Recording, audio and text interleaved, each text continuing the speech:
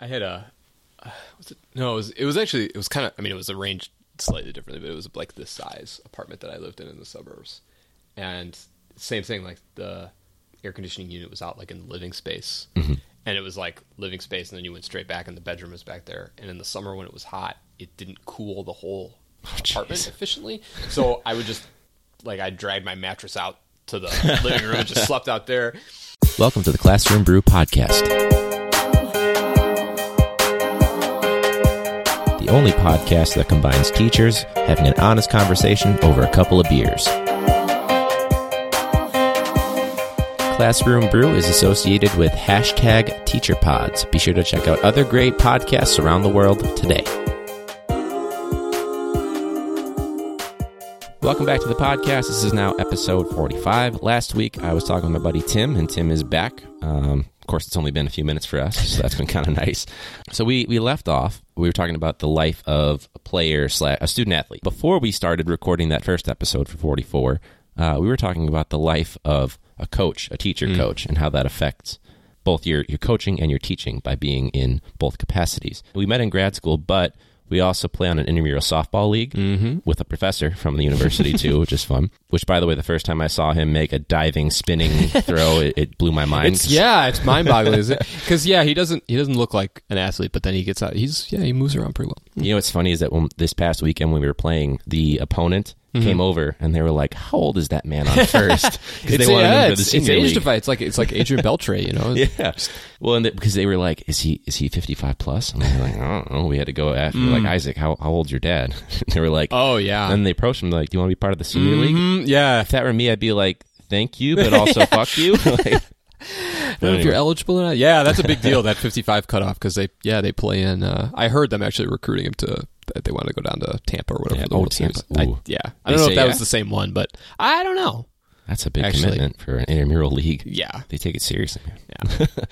So in terms of, I know you played baseball in college, a left-handed shortstop. I did not. So I did not. Yeah, I practiced baseball in college. I was a first baseman. In my actual baseball life, I was a good glove, no hit first baseman, which is the worst combination of skills you can possibly have. Well, it works in softball. Softball works. Because I didn't know you were lefty until I saw you taking a knee and you had to pivot your whole body to get the throw to first. It threw me off guard. Footwork, yeah. Yeah, it's all in the footwork. Or lack thereof. So in terms of coaching, have you had any coaching experience along with teaching? Okay, so what was that? So I coached, so after I student taught, I didn't get a job or whatever, so the next spring I was just volunteering as a baseball coach. Okay. And that was in actually at the school that I went to and played at. Okay. And I did that on a full-time basis for 3 years. And so the first spring I was working at a maintenance job, whatever. But then the next 2 years I was actually working at a different high school as a teaching assistant in a program for academically at-risk freshmen.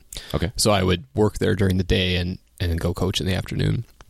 And so it actually wasn't too bad for me workload-wise, because my responsibilities at, we'll call it Ike, were, I mean, I had responsibilities, but I didn't have to do a lot of like planning or any grading or stuff like that. So I pretty much, when the bell rang, I was done. It's the best kind of job. Yeah. I mean, the commuting back and forth was a little problematic, but yeah. And then I continued coaching. I would go back when I first started grad school for like the first 2 or 3 years. I don't remember exactly. I would go back and help out the varsity team at the same school when the semester ended. So basically like the last few weeks of the regular season and the playoffs. Got it. Which is also nice because it was like, summer and I'd be done and just hang out and coach. Yeah. Do some baseball stuff. Yeah. Yeah. And I noticed that now that I'm teaching football, I've noticed that my teaching, when it was like first starting, I became more vocal. Like I have a very laid back, but like the more that I was coaching and getting loud, the more I noticed in class, I'd be like, "I'm going to wait for you guys to," like that kind of, it got more loud. You need like a whistle. Yeah. Yeah. That'd be awesome. Just like as soon as it's time for that bell ringer, like bust out the whistle. But have you noticed that, that relationship between the way you coach and the way you teach, has it affected one or the other? Because I know mine certainly has. Yeah, it's really interesting because I used to, and I still think this, I think there's like a type of coach, basically. Okay. A type of teacher coach, basically. And you can tell usually who it is. A person who is basically in education, specifically because they wanted to coach X sport. and they like sort of kind of more or less cared about whatever subject they're, whatever. So they teach that. Right. And I think in those cases, there's a direct parallel actually, or a direct connection between the way they coach and the way they teach is that they're the same. Like almost kind of like what you're describing, where like these are, instead of, practices or drills or whatever, we have drills in the classroom. Like, so you're going to do this, you're going to do this, you're going to do this, whatever. Sure. And, it's usually, they're like old school coaches, old school teachers, whatever. I think sometimes, and actually like what you're saying is very interesting to me, because I think there's a thought process that says like when you're coaching, you have to somehow be more authoritarian than... And like authoritarian is a big, scary word, but you know what I mean? Just like that, embody that kind of person. A bigger presence versus you can be laid back as a teacher. Yeah. But not all coaches do that. Right. So. Not all coaches do that, and not all teachers think that way, right? I mean, it's, but I think this is really just a hunch, but I would guess that if you, polled people qualitatively or whatever, you would find that teachers who in the classroom consider themselves very, open, or like they see themselves more as a facilitator, right? Don't think the same way about coaching. And I think there's something about the competitive aspect of it that makes people think like, and there are more models, I guess, like, if you're coaching baseball and you're a baseball fan, you're apt to have like certain models of like professional managers that you're picturing the hecklers and you're like, that's what I got to coach. Like, basically get their attention. Or like, you get into coaching because like, I don't know, Vince Lombardi or George Halas, somebody was your hero. Like you, in other words, there are models. Sure. Whereas in the classroom, like usually it's someone who taught you or what, I don't know. Right. And what's really, I found myself thinking about this a lot lately, is, what would it look like, say you had like a genuinely like progressive student-centered classroom where like one of the first things you thought to ask was to the students was like, what do you guys think about this, or what do you want to do, or what interests you, what are you curious about, whatever, right? Sure. What would that look like on a baseball team, right? Oh man, this is a bucket list thing and I'm never going to get to do it. It's optimistic, Tim. But if I ever, I guess I could do it like if Noah plays Little League, I could like run it like this. There you go. You only got 6 or 7 years? Yeah, a long time. Yeah. Would be to essentially and this part of it would work best in a school setting, would be to set up the baseball team almost like a co-curricular activity as opposed to like an extracurricular activity. So have your players, whoever they are, and let them design practices, let them run practices, give a kid a chance to coach third base, like stuff like that. But then also have, like, I think it would be really, I don't know how you would do this because I don't know enough about the math or anything, but like have an analytics department, like get like 3 kids from stat class and the stats teacher to like run a little data mining I don't know how you do it, but, and have like a social media and communications team. Like, I'm sure there's some kid in the school who wants to be an announcer, right? Yeah. And do all that. That to me is like, again, it's like a community thing, right? Everybody's here engaged in this, and like, winning is obviously important to people. You want to feel like you're doing well. The skills that you're right, but that would only work, I think, if everyone from like the AD down to the parents of the kids on the team were willing to step back and say it's okay if we lose maybe all the time, depending on the talent level. But what's really important here is the skills, but also just like, how are all these kids learning and developing as baseball players or as whatever they're, as analysts or fans. Like, do you love the game as much at the end of the season as you do at the beginning of the season? Right. And I think that's a helpful question to ask, like at the end of do you love history as much or less or more or whatever than you did at the beginning? That appreciation that you, from an all-encompass of statistics, broadcasting, all that. I never thought of it that's probably the most restorative justice, or not justice, but like the most like giving it to the students, ownership of it. And I'll plug, there's a great book that actually kind of started me on this thinking process. It's called, now I'm going to forget the name of it. One Shot at Forever. One Shot at Forever? Who wrote that? Oh, Ballard, I think is his name. Chris Ballard. Yeah, I think I have that right. He used to write for Sports Illustrated. I think he might still write for Sports Illustrated. I don't know. But it's about a team actually, and I think it's pronounced Masan. Defying all like grammatics. It's a small town down by Decatur, Illinois. Okay. And this is like in the early 70s.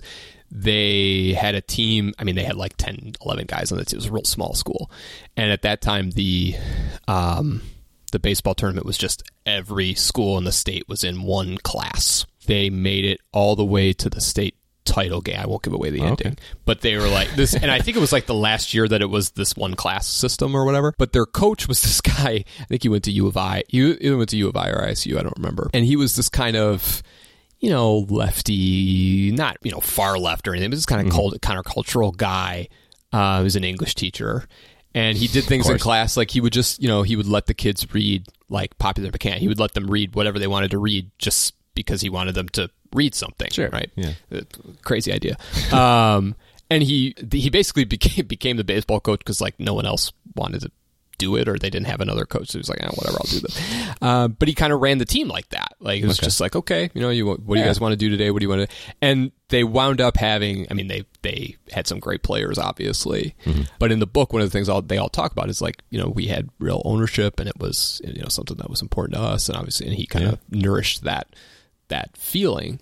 And in fact, one of the players is Brian Snitker, who manages the Braves now. Just, as an idea of, because he was drafted and played. Yeah, they had some legitimate, they had some legitimate players, but they wound up, did they play Lane? They played Lane, I think, in the title game, or maybe the semifinal game. But yeah, but anyway. It's a new system. Yeah. Yeah. I think I've got to try to develop that because I feel like I have like split personality where I'm more like restorative and student-centered. And then when I'm coaching, if you compared the head coach of the football team and me, he'll be like, hey guys, we really got to hone it in today.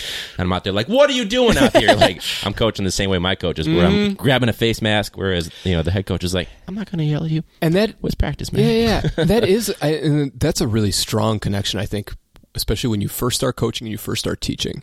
Right. Your first impulse, at least for me, is always to try to control as much as possible in both settings. And it's really tough in baseball because obviously, like I was an assistant. Like, there's really not much you can do during the game, right? Other than wave the kid around the second base. Yeah, it's fine. But I think that's true. Like, there's this sudden impulse to be like, to manage everything, to control everything and everyone. Right. Again, I think there's just something about sports where, like, actually, academics is actually a very competitive endeavor to a lot of people, unfortunately. And I sometimes think that in schools, sports serve as a stark reminder of just like how competitive an enterprise the whole thing really is. Right, the whole system of education. It's just stripped of its veneer. And everybody just feels comfortable saying all that matters is winning. Mm-hmm. Right? Whether or not they actually say that explicitly, but like that's really what most people are saying. Right. It's interesting to see how the kids are different too. Oh, yeah. The students are. Yeah. You see the kid that sits, I have a kid that he sits in the back of the class. Every so often he falls asleep and I got to be like, wake up. But he's a leader on the team. He wakes up at that point. I have him second period versus when it's the afternoon. He's awake, but he's a leader. Yeah. And you see too how, when we take away some of the artificial constructs or whatever you want to call them, that go on in the classroom, like the ability to, a lot of your success in school, so to speak, is how well you play school, right? Like, can you do this work and submit it on time, and I'll give you the grade for, whatever. It's a punishment reward type of thing. And some people just don't do well in that context. And like when they get into another situation, they are actually very like you're just saying, like, wow, you're a leader, and you can't play football without being able to process a lot of information. Right. Not everybody is obviously as athletic as the next person. That the physical attributes are different, but yeah, there is something about, like instincts. You see instincts come out that you wouldn't necessarily think, or the ability to think ahead and plan ahead, and it's important to them, and they know they can be successful at it. So everybody can be a contributor, basically, is what it comes down to. Well, and I think about in terms of like the differences between my teaching and my coaching, by having the mentor teachers that I did, like I had two. And there was one that I was like, I want to be very similar to the way that he teaches. I like his style, his approach to, the in between the bell stuff, like interacting with, confronting a student that maybe like they cheated or something like that. I see what you're saying. Just the way that he went, his professionalism. Mm-hmm. And then my other mentor teacher, I was like, you know what? I want to make sure that my number one responsibility is teaching, not basically half of this teacher's room was devoted to team stuff. Like players would come in the middle of class, she would stop what they were teaching, and I'm trying not to say he or she on this, but they would stop teaching and focus on these and just say to this class, like, finish up with this worksheet or this packet or whatever. I got to deal with this. Almost to the point where I was like, do you even care about your number one job responsibility, or are you focused on? Yeah. So it's kind of interesting how I took that approach of who I want to be like and who I want to. Yeah. Not in terms of both teaching and coaching. That is an interesting relationship. Those are always difficult relationships to man. I was the fortunate. number one thing you have to deal with. Yeah, I had 3 very good cooperating teachers, but it's 3. Well, I had I did high school and middle school, and at the high school I had one cooperating teacher like for one class. Okay. Because my main person taught an AP Psych. Okay, yeah, you don't want to take that on. Yeah, they weren't about to have me in there. So I had like one extra. Sure. Yeah. Sure. But they were all all different. And that's what makes it so difficult sometimes to manage is like interpersonal relationships. Yeah. That's the hardest thing of anything. Whether you're a student teacher, you're working in your job at Target or wherever, or in education, it's always personal relationships that the worst. So in terms of your moving forward, as a 6, 7, 8 PhD student, what's your goal after? Shade under a decade. That's good. Well, I heard this thing that Steve Martin was saying where he was talking about aging, and people are like, "Oh, I heard you. Congratulations, you turned 58." And he's like, "Yep. Haven't lost weight, but I just got down to 5'9". So that's his thing. But what's your plan after the PhD program? Well, celebrating the aspects of the career diversity thing that we were talking about the last time, right. I am open to any and all prospects. Okay. And some of my thinking about this has been conditioned to one extent or another, sometimes greatly, by my, I guess, personal commitments here in the Chicagoland area, my family, basically. Which is, I mean, that's kind of important. Right? Yeah. And it also helps that my wife is like a real human being who has a grown-up adult job. So like, So she's a nurse practitioner, right? Yeah. Okay. So there are a lot of variables that just kind of balance there. Right. Actually, what I've been planning on doing, and I've been kind of working toward this more directly recently, I would like to teach somewhere. For sure, K through 12, or? Yeah, so I've actually been applying to a lot of community college jobs. Okay. Well, not a lot, but a few here and there. And I'm not averse whatsoever to applying to 4-year research university jobs. Okay. Eventually, like when I finish, it's not something that I'm actually able to put myself forward right now as a legitimate, viable candidate for community college jobs, because a lot of the posting they require an MA plus whatever, whereas for the 4-year schools they usually want like a PhD in hand, or will you be done with your PhD by the start date or whatever. And I haven't gotten to the point where I'm ready to say that yet, so that's the only hold. It's like those like entry level jobs, and they require 3 years experience. Like, yes, yeah. So, and I've also been applying to some high school jobs, basically. Okay. At independent schools, private schools, because I'm not my certification lapsed somewhat intentionally. Well, I had been out for so long that it reached the. So if the Wisconsin Department of Public Instruction is listening, I sent you an email and I would like to know about this. I'm willing to pay the money to have it extended. But if I had that big of reach at this point, I would be ecstatic. You never know. You never know. Scott Walker could be like sitting in his office. There we go. I do know that we are not just a U.S. podcast. There are people that listen abroad, but I don't know about Wisconsin. Okay, well, we can make it all the way to Japan and Great Britain, but we haven't quite made it just north of the border of Illinois. It's its own country in many ways. Some good, some bad. So it's the whole Midwest. It's all different. Yeah.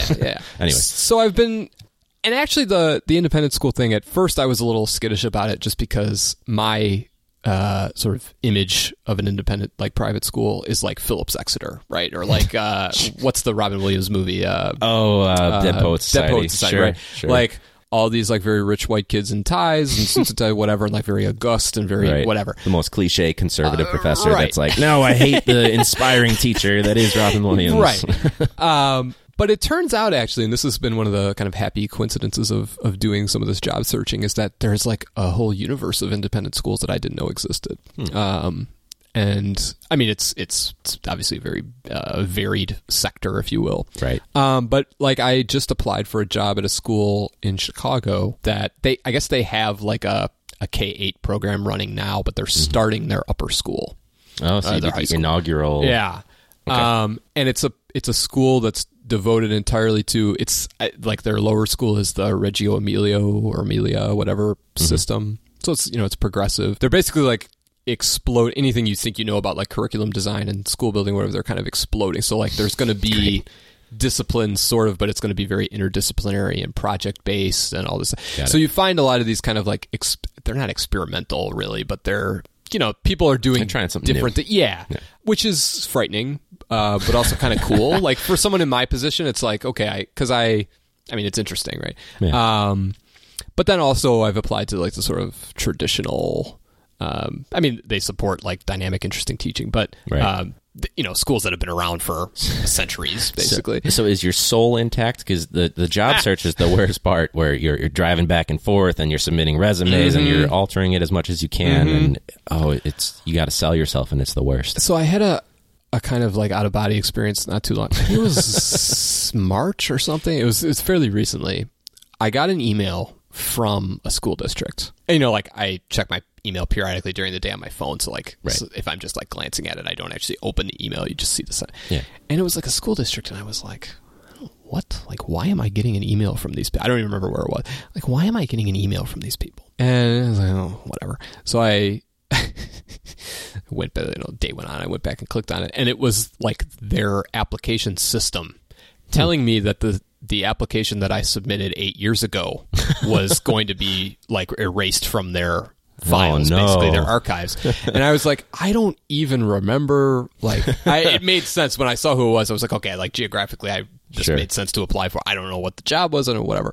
But I was like, well, it's helpful to know, I guess, that my information has been sitting in someone's, computer system for, and then about 3 weeks ago, I got a form rejection email, and it made my day because it was like, and I guess I have no way to prove this for sure, but it was like somebody actually responded, which means somebody actually perhaps looked at my material 8 years later. Yeah. Well, this was more recent. Yeah, this was more. This is something that I actually applied for like in the spring. Got it. And and I was telling my wife, I was like, it's sad when you get excited about getting like rejected, because the real soul sucking thing is just not hearing anything from anyone. Or some districts, they have a thing that says they viewed it, and then you don't hear anything. I've gotten that before. I also got an email. This was like, I was already 6 months into my current job during my first year. Yeah. And I got an email from like someone that got my email through Indeed, and it had like the generic application they put on there. And like, I hadn't checked it in months. And all it said in the subject line, the email was blank. It was all in the subject line. You come work for me. That's all it said. No idea what the job was. Didn't respond. I was too scared. I think I have a screenshot of it somewhere, but yeah, it's interesting when you're like, I'm kind of glad someone saw it. Yeah. Something, it's out there somewhere in some human set of human eyes, at least allegedly. Some potentially human. Yeah. Well, when I was student teaching, we had like for our student teaching seminar or whatever the class is called that you have to take while you're doing it.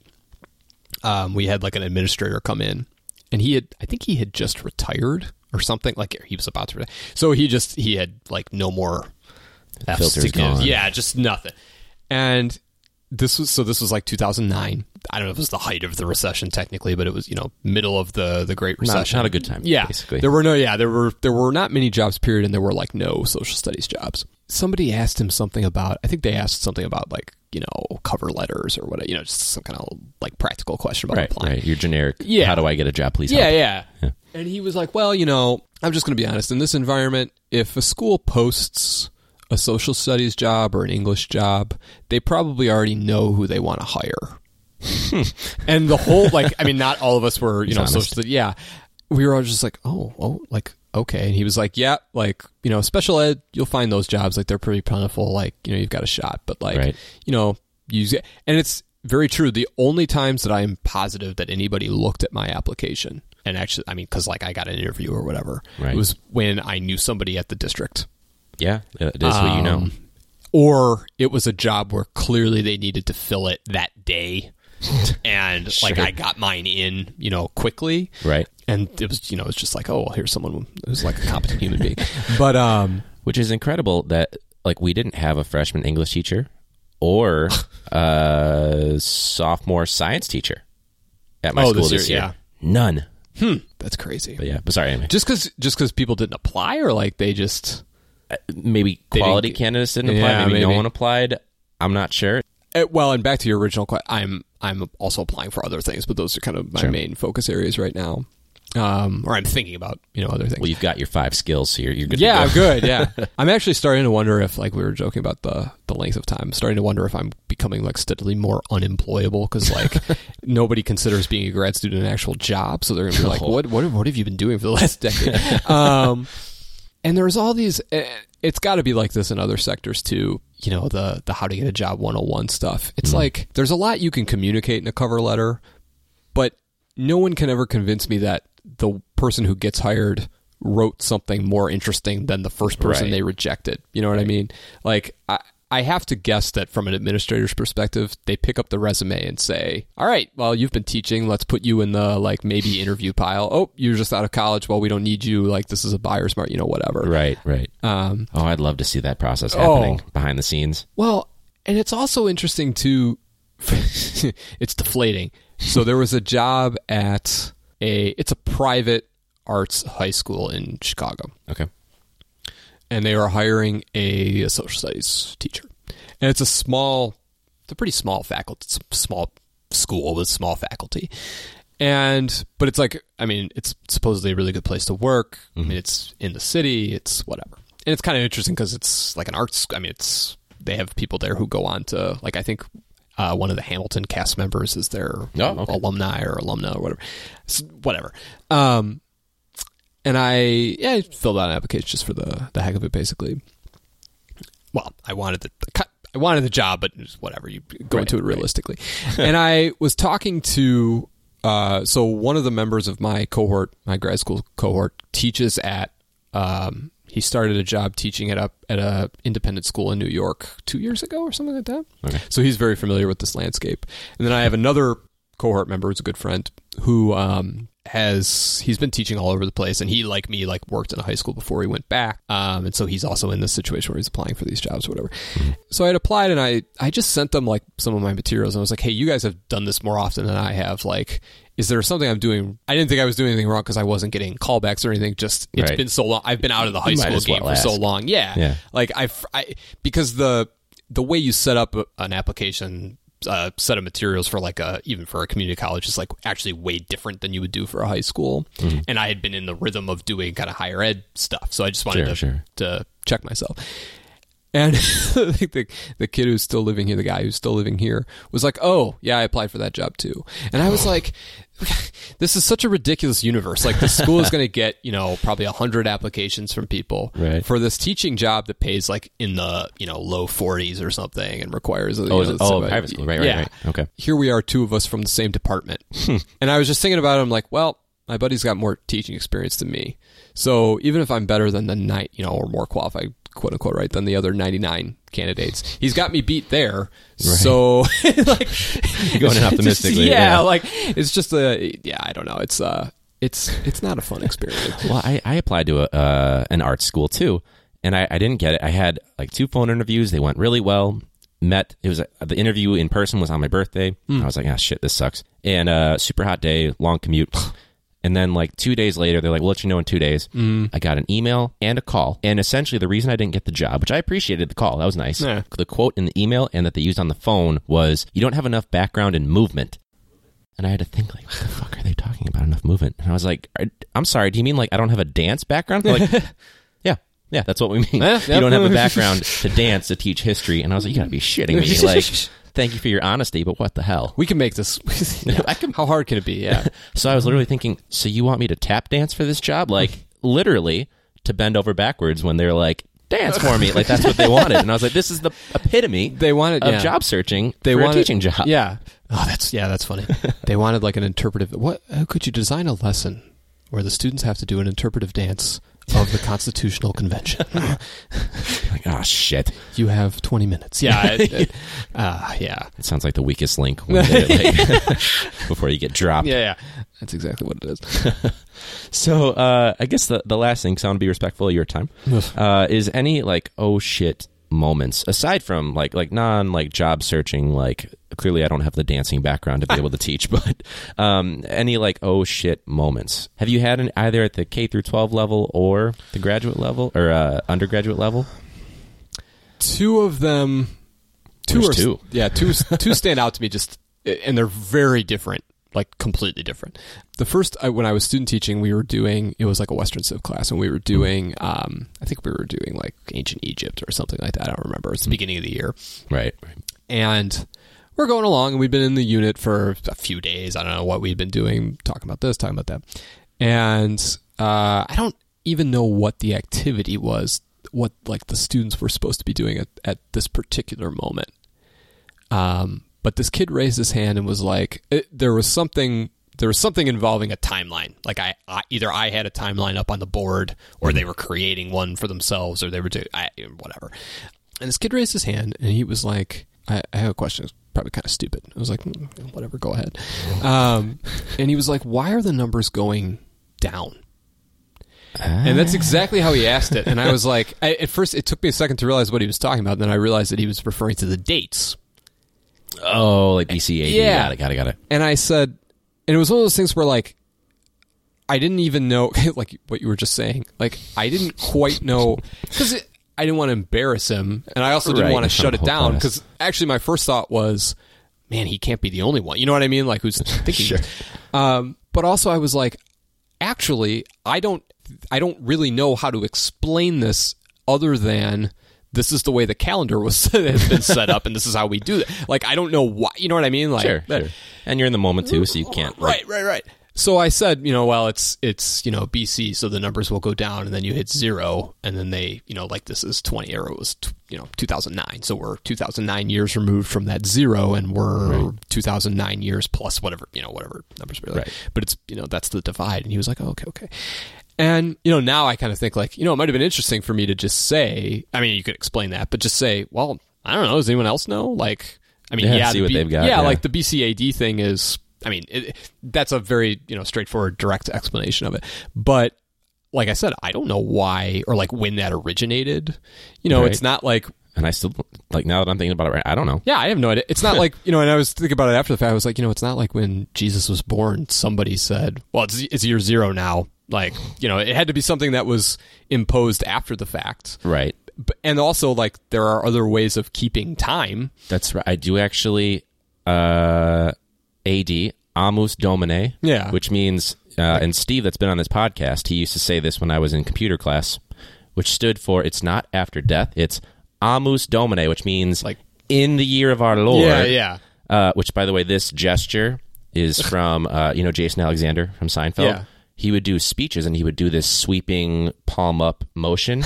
And they were like, what the hell does this mean? And actually, I got this from Comedians in Cars Getting Coffee. It means, I lay this shit before you as he does it. But anyway, sorry. So AD. Yeah, no, so, like, that would be, I mean, that's like a whole lesson right there. That's like a whole day. Like, well, get something out and like, let's see what we figure out. And like I was saying, it raises other questions, right? Like, do we have to go by this calendar? Like, are there people who don't go by this calendar? Like, why is it that, and it's, like, if you're talking about a Western Civ class, like, it's kind of important to know, like, a lot of what we do is kind of, Eurocentric and Christian-centric.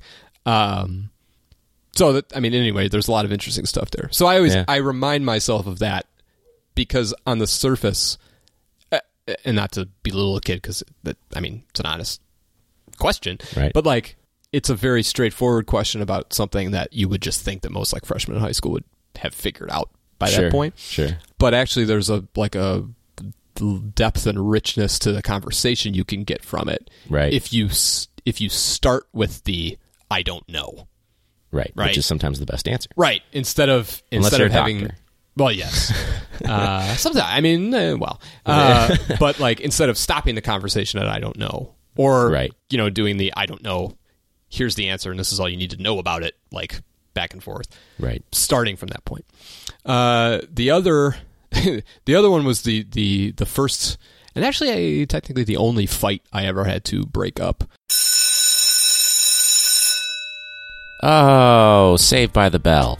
So if you would like to hear the rest of Tim's oh shit story in the classroom, check out episode 47. 46 next week is going to be Peter, and here comes the rest of the outro for episode 45. Cool. Yeah. So that was just it was an eye-opening experience. Yeah. Welcome to the profession. Yeah. Yeah, basically. Well, was there anything that you wanted to plug aside from don't strangle teachers with phone cords, or? No. That's always a good public service now. I would actually recommend, if you're like a history person, check out that whenever it comes live, check out that Where Historians Work thing, because I think there's some usefulness there even for K-12. And just to think about, what history is and what you can do with it. Yeah. And I made that book, One Shot at Forever. And the only thing thanks for doing this and setting it up. This is really cool. Yeah, it's nice to have we need more like public spaces to talk about teaching and learning, so it's perfect. Yeah, no, I appreciate you coming on, coming all the way. I mean, you live on the south side, but we are super far south side right now. So no, thank you. I appreciate it. Yeah. We might have to do it again at some point, see what the update is at some point. Yeah. When the website goes live, you have to let me know. Sure. But no, thank you for being on. No problem. For everybody else, thank you for listening in. Feel free to reach us at your favorite social media, at Classroom Brew. Contact us at classroombrew@gmail.com. Make sure you spread the word, rate and review in whatever podcast app you're in. You don't have to write a review, but just giving us 5 stars would be awesome. Thanks so much for the support. And as always, or at least until next week, class dismissed.